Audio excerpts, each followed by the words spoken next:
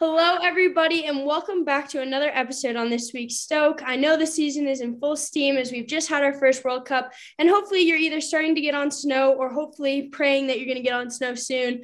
And so for some people, the season is going, and that's the case as we've seen the U.S. really start off on a great foot in Stoelden as we had 4 of its women in the top 30 and a personal best by one of our men who is our guest here today, River Radamus.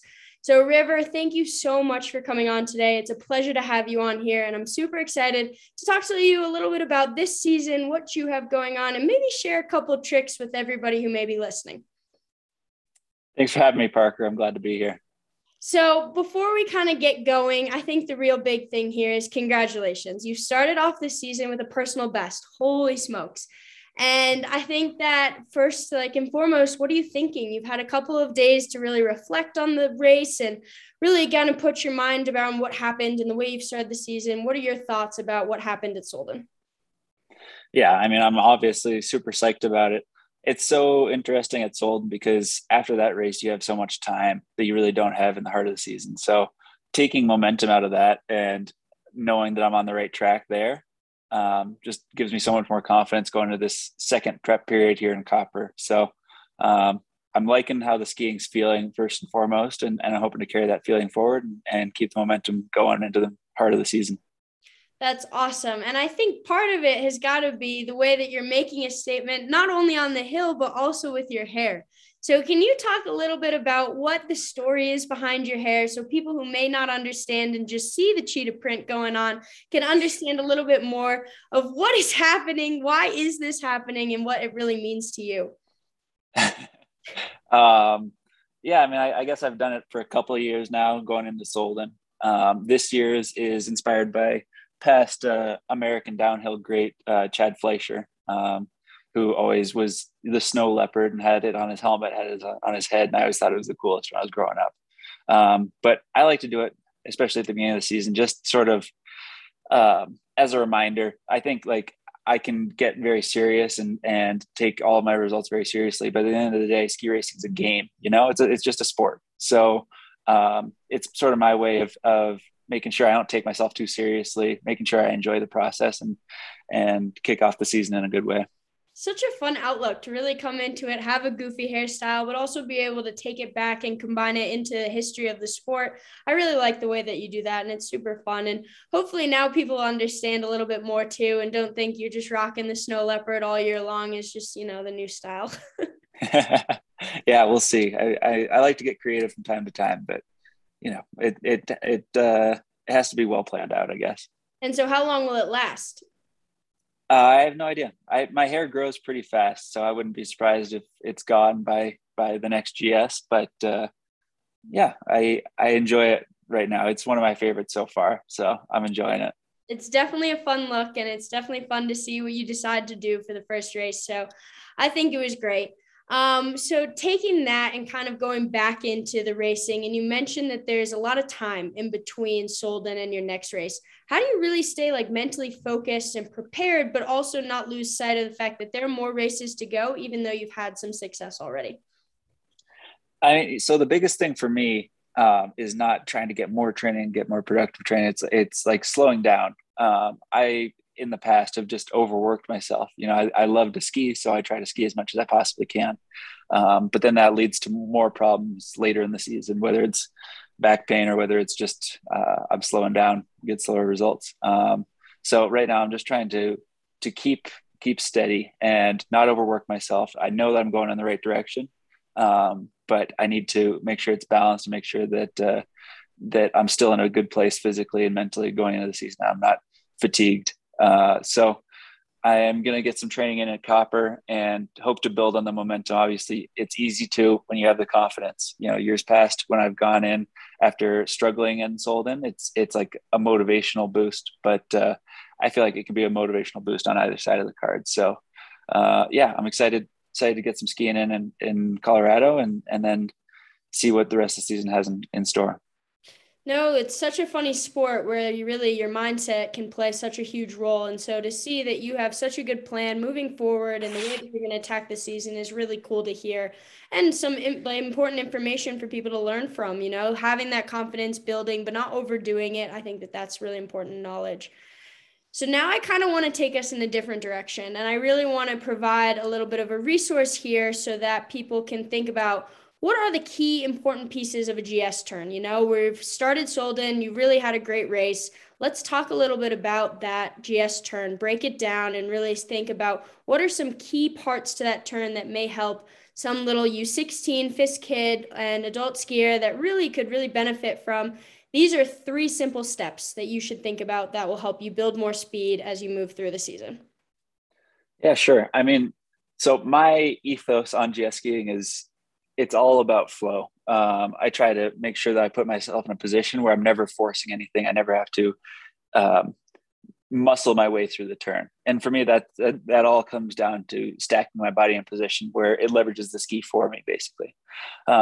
So when I'm entering into a turn, all I'm thinking about is pulling my feet behind me and pushing my chest out towards the next apex. And like that really flipped the switch for me in years past, the pull the feet behind me move, because I always thought about like getting to the front of the ski, and for me I could just push my chest forward, but I wasn't actually moving. And so the pulling the feet behind me is such it just stirs such a strong feeling in the mind's eye, and it's such a clear feeling sensation for me. So really pulling the feet behind me so that I have the foot cocked behind me, and then the chest is pointed out. As long as I'm strong on the outside ski at the top of the turn, the second half is so much more natural. Once the gravity is working with you going across the hill, you can hip drag and lay the ski out as far as you want to, but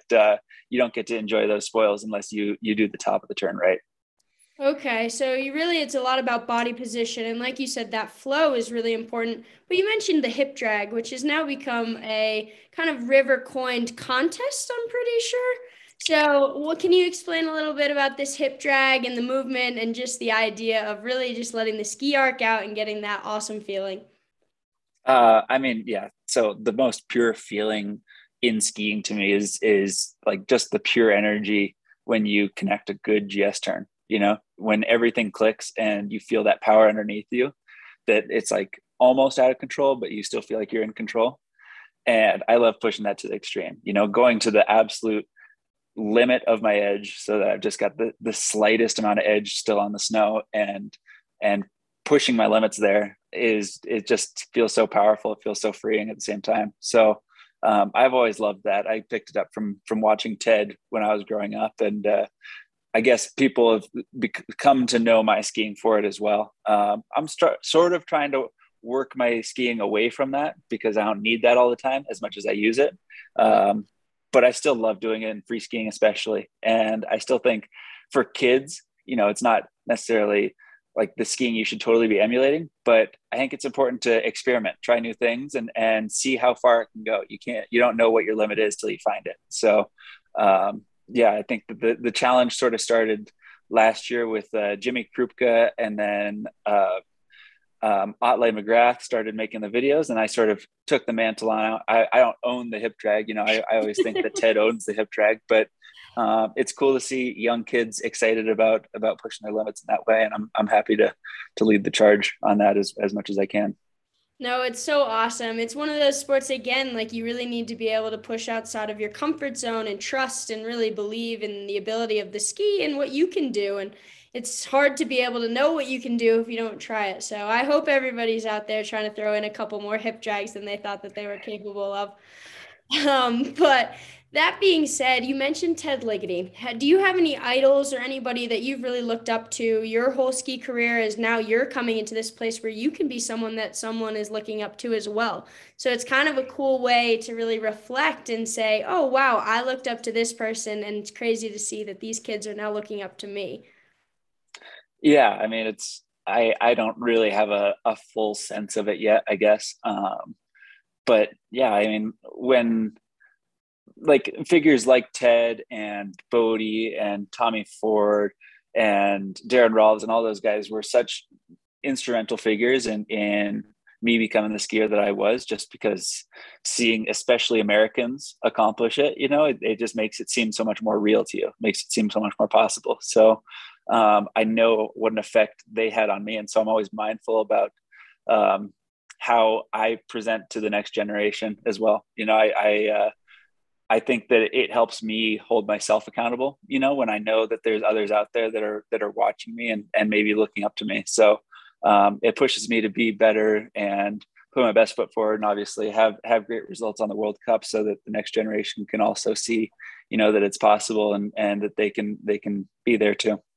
It's pretty amazing. You show such emotion and passion, and we could really see that at Soelden when you cross the line. And it's so fun to be able to see that reaction and be like, wow, this guy is loving it. And he loves coming through the finish line. He's so excited. And I think that adds value to the sport as well. And so I'm just applauding you for your ability to really show that you love ski racing, and it's amazing to see. And that means a lot to anybody watching, and just makes people excited to cheer you on too. So that's huge. That being said, with cheering on, I would be crazy if I didn't ask you your thoughts about the Olympics coming up. We are less than 100 days away, and it's going to be pretty interesting. We're moving to Beijing. It's coming on quickly. What are your thoughts going into that this season? Yeah, I mean, I've never made an Olympic team, so it's sort of unknown, and I haven't made it officially yet either, and I'm trying to not think about that as much as I want to, but it's on the back of everybody's mind. I've made a pretty big shift in my thinking and my approach to skiing in the last couple of years, which I feel like's been a little bit productive, which is like totally basing my worth and my success on the day to day and the process as opposed to the outcome, because there's so much that's just uncontrollable about the outcome. And also, like, I've had a lot of great days and I've had a lot of bad days, and none of them have like fundamentally changed who I am as a human being, and like I don't remember half of the wins I've had, and so recognizing that at the end of the day, that won't be the end all be all for me. It's still the goal, and I want to do everything I can to accomplish those goals. But if I come up short because I had a great day and someone else had a better day and had, good snow luck or ski luck or whatever else that's out of my control, I can still feel fulfilled in knowing that I've done everything I can to prepare. So right now I'm trying to push the Olympics out of my mind as much as possible, work on the things I can control, put myself in position to succeed, and then hopefully I make it there, and hopefully I do well there. But I'm enjoying the process right now.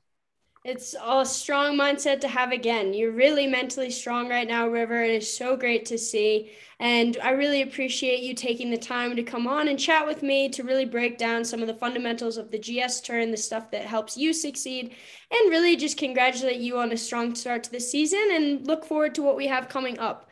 So I can't thank you enough for your time. I really appreciate it. And to everybody watching, I hope you enjoyed, learned a little bit from River, and I'll catch you all next time. Thanks for having me, Parker. Of course. Bye.